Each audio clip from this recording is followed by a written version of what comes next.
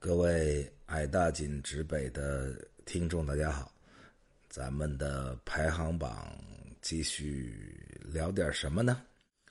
这个美人聊完了啊，然后咱们可以聊聊美食啊。美食当然了，这个太宽泛了，美食咱们可以聊很多很多，尤其是我这个天生一个 foodie， 就是无比爱吃的这么一人，要不然也不会长成这样啊。今天先聊一个叫做在中国大陆以外吃到的细思极恐的美食，因为中国大陆的美食就太多了，有机会咱们也可以再聊聊啊。但是中国大陆以外的美食要先聊，因为什么呢？在我这个在全世界到处跑的过程中，发现有两个很大的那种误解啊。一个误解是中国人对西方的误解啊，经常说你看人西方人啊，这个不吃内脏啊，不吃这那，只吃牛排啊，只吃那种很健康的肉，什么鸡胸之类的其实完全不是这么回事啊，就是因为美国实在是太强盛了啊，美国的文化这个通过美国的电影、电视剧、美国的音乐等等传播到全世界去，所以给人一感觉好像美国代表了西方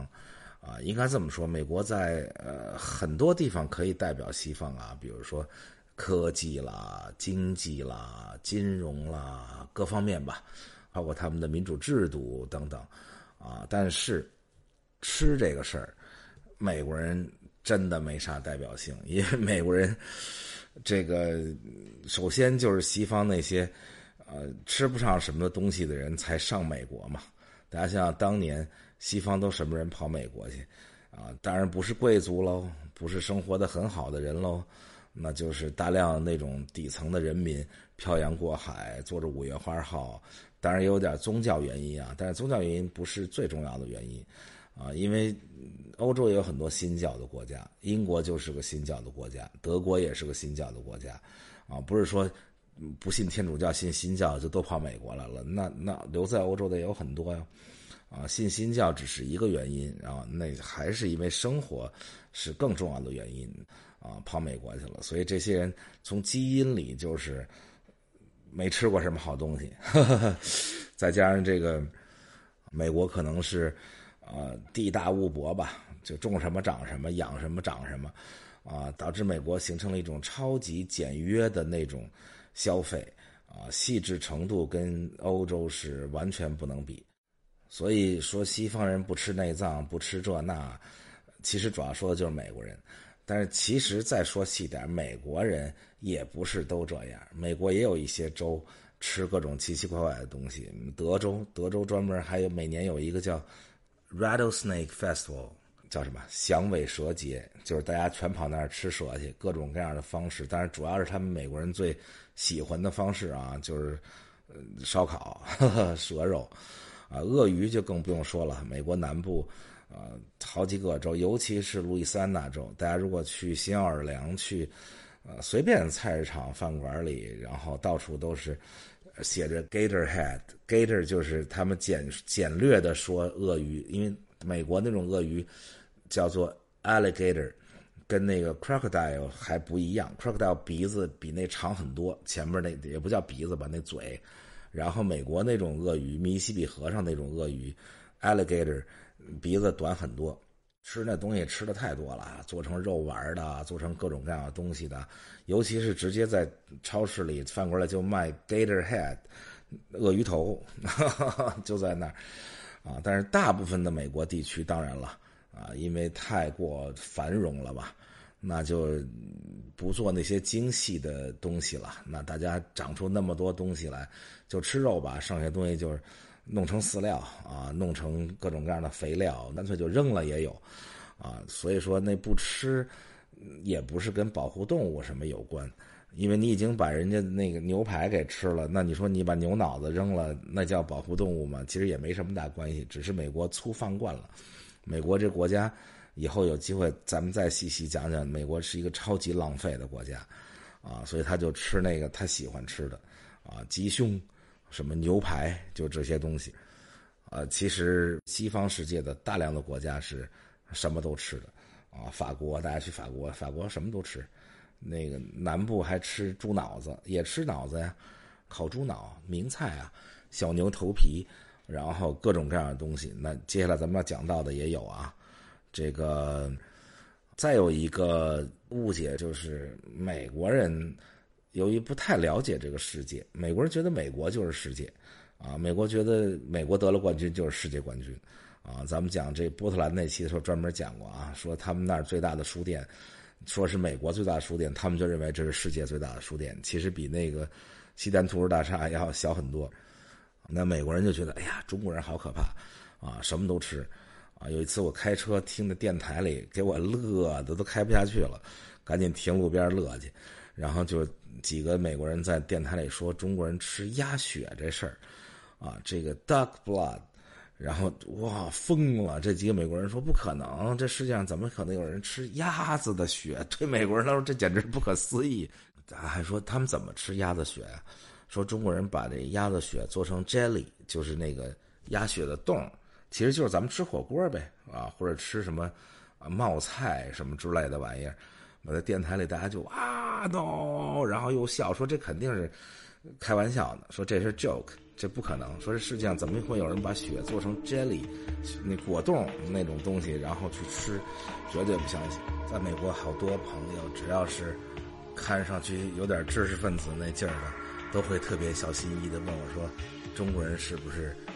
直接活着吃猴脑每次都特别恐怖，仿佛在悄悄地问一个食人族逃出来的人。我觉得好奇怪，怎么好像每个人都知道这事儿，然后在美国人心目中中国人就什么都吃，这是另一个就偏见。其实每次美国人跟我说到这事儿，我就老挤着他们，我说你去过法国吗？你去过西班牙吗？西班牙的好几道名菜就是猪肚啊、牛肚什么这那的，意大利也是啊，内脏吃的很多呀，做的而且非常好啊。美国人真的吗？啊，西方人也吃吗？我说当然了，我说你要多出去，你要多见识一下世界，你就不会这么说，就指着中国吃这些东西啊。美国人看见这个中国的皮蛋也都晕了啊，这个管那皮蛋翻译成叫 thousand years egg， 就是放1000年的蛋因为美国人都不能理解这个为什么蛋要做成这样。然后这个我还听过一个中国人编的笑话，当然这都是大家互相不了解的这个时候互相编笑话。然后这个编个什么笑话呢？没有任何种族歧视的意思啊，这是很多年前中国的一笑话，说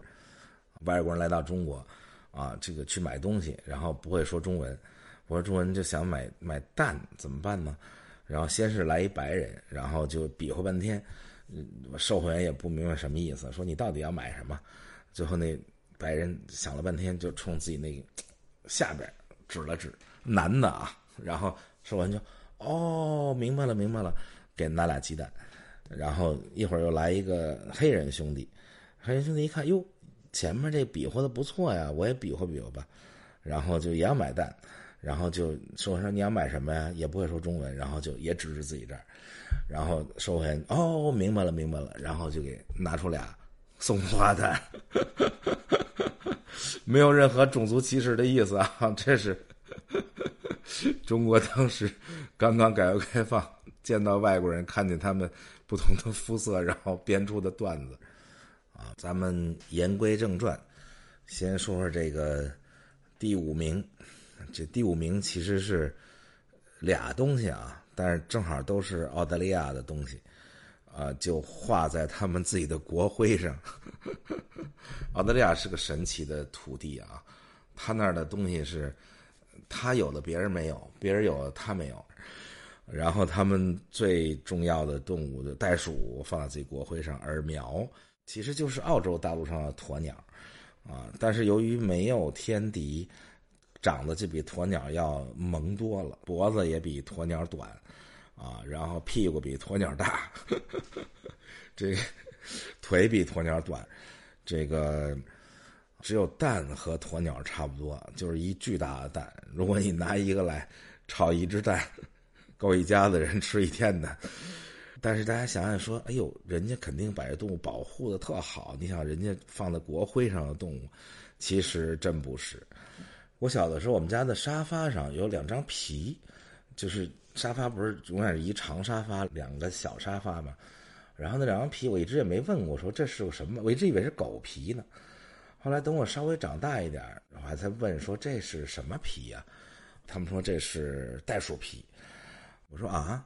因为那时候我已经有点地理知识了，我小的时候酷爱各种地理，天天拿一世界地图，拿一地球仪那看，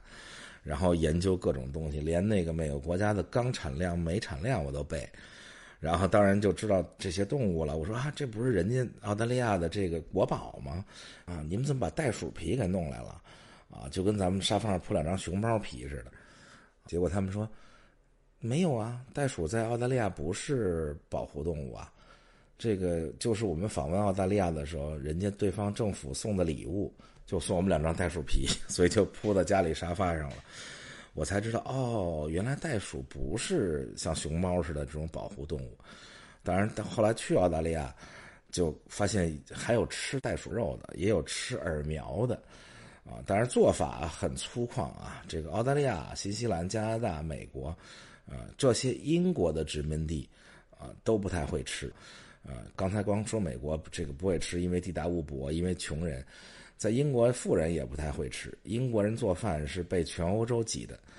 每当欧洲人想挤的英国人不会干什么事的时候，他们经常就说他不会干这个事儿，就像他不会做饭一样。所以他们做的也都很粗糙，就像英国人做 fish and chips， 这个叫什么炸鱼薯条或者是苏格兰人做那 Aggies， 我一个大羊肉丸子所以澳大利亚把这个袋鼠饵苗当然做法有很多但是主流的也是做成什么香肠啦、meatball 肉丸等等吃起来其实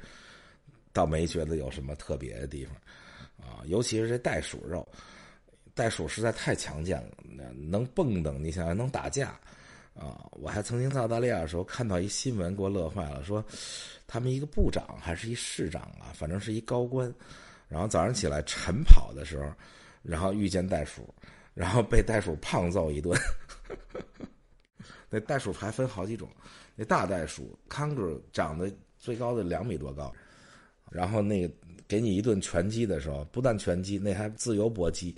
因为袋鼠那尾巴特别硬，它可以用尾巴站在地上，然后上面打你2拳，下面还给你2脚，2脚一块踹你所以那个肉就特别的精。咱中国人吃东西太讲究了，很少吃这种纯瘦肉、纯精肉，所以中国人特别不理解美国人为什么那么爱吃鸡胸，因为那肉是最没味儿的。所以袋鼠肉吃来吃去也没吃出什么特好吃的，饵苗也一样，也没觉得有什么特别的地方。而我还曾经吃过这个鸵鸟的，因为鸵鸟也不是什么保护动物我还吃过鸵鸟掌。鸵鸟掌还是不错的当然要做得好而且我经常还想过，我说因为我特别爱吃什么鸭脖子、鸡脖子这种地方，我还想过我说什么时候吃这鸵鸟脖子估计一脖子够吃1礼拜的。总而言之，到澳大利亚去吃了袋鼠和饵苗，他们的国宝。这个后来在美国的餐馆里也曾经吃到过袋鼠跟饵苗的肉丸子跟香肠基本上没什么特别的但是这个世界各地的人民愿意吃自己国家这种标志性动物的可不只是澳大利亚比如说这个秘鲁秘鲁的标志当然就是羊驼喽。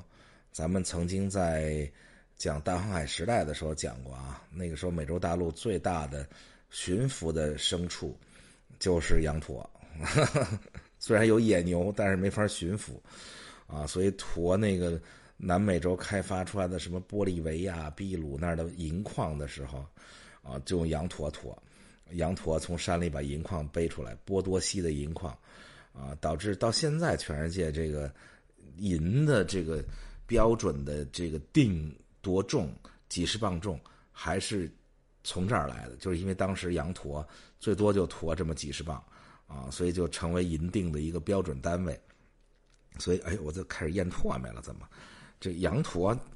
还是很好吃的啊。这秘鲁人民不但爱吃羊驼，而且尤其是吃羊驼的心啊，但是他们还吃一种豚鼠，就是咱们国内当宠物用的这种荷兰猪，也是源自于他们的安第斯山脉。所以想想吃荷兰猪这事儿，我觉得有点恐怖啊，就跟咱们中国有些地方吃那种小老鼠似的，就想起来就下边说说这个第4名啊，其实我在第1期的《闲情有记》里跟大家聊过这个我们一帮朋友去北加州打猎的事儿，然后但是没有展开说。我们用弓箭去打野猪啊，当然合法的啊，都是合法的，有指标的啊。野猪肉在美国也不算什么，野猪肉在美国大量的好餐馆里啊都有。大家到美国来吃饭，大概菜单看到这个 pork 就是家猪的肉，看到 boar 就是野猪。野猪肉倒没什么特别的，我觉得，但是这野猪的脑子是真的非常的好吃。第1天打一只野猪，这个拿弓箭射啊，那个弓箭都得特讲究，因为弓箭得根据每个人定制啊，这个他得看你的臂力，然后把那弓定制成按照你的这个臂力正好能拉满弓，因为你要是大家都用一样的弓，这个有的人臂力小，那弓只拉到一半，那也没法瞄准了，力也使不上，而且要说从这一侧的嘎窝下边啊射到心脏就能射死，而且还专门跟你讲说，你如果没射死，你一定要翻身越岭去追，因为你把人射伤了，然后没射死，这个不太人道，让他自己就是很痛苦的死去不好啊。但是第1天射伤了一只，然后追了半天也没追着，然后就觉得哎呀，这个很不人道，很抱歉。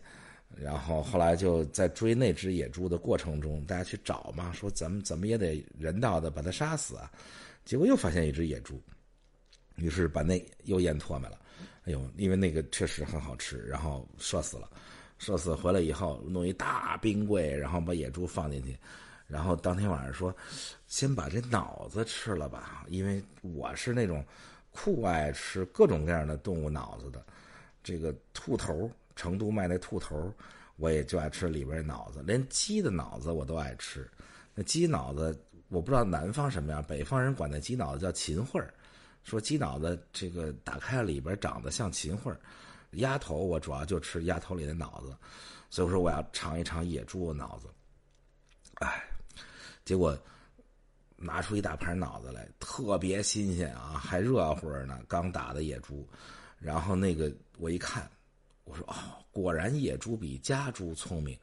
因为大家想想吃四川火锅的时候不是经常吃脑子吗？所以对家猪那个脑子的勾回是有非常深刻的印象的。那个勾回很少，就说明家猪很笨嘛。这脑子里勾回越多，说明这坏心眼越多。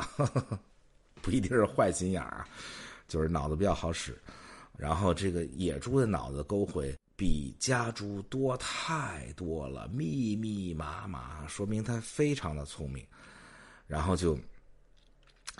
我一个人在那儿，大家都尝了一口，只有我一个人最后把那么大一坨野猪脑子给吃了，太好吃了，太新鲜了。这是一次特别神奇的经历，自己打的野猪。好，这期大陆以外吃到的细思极恐的美食就到这里，下期再见。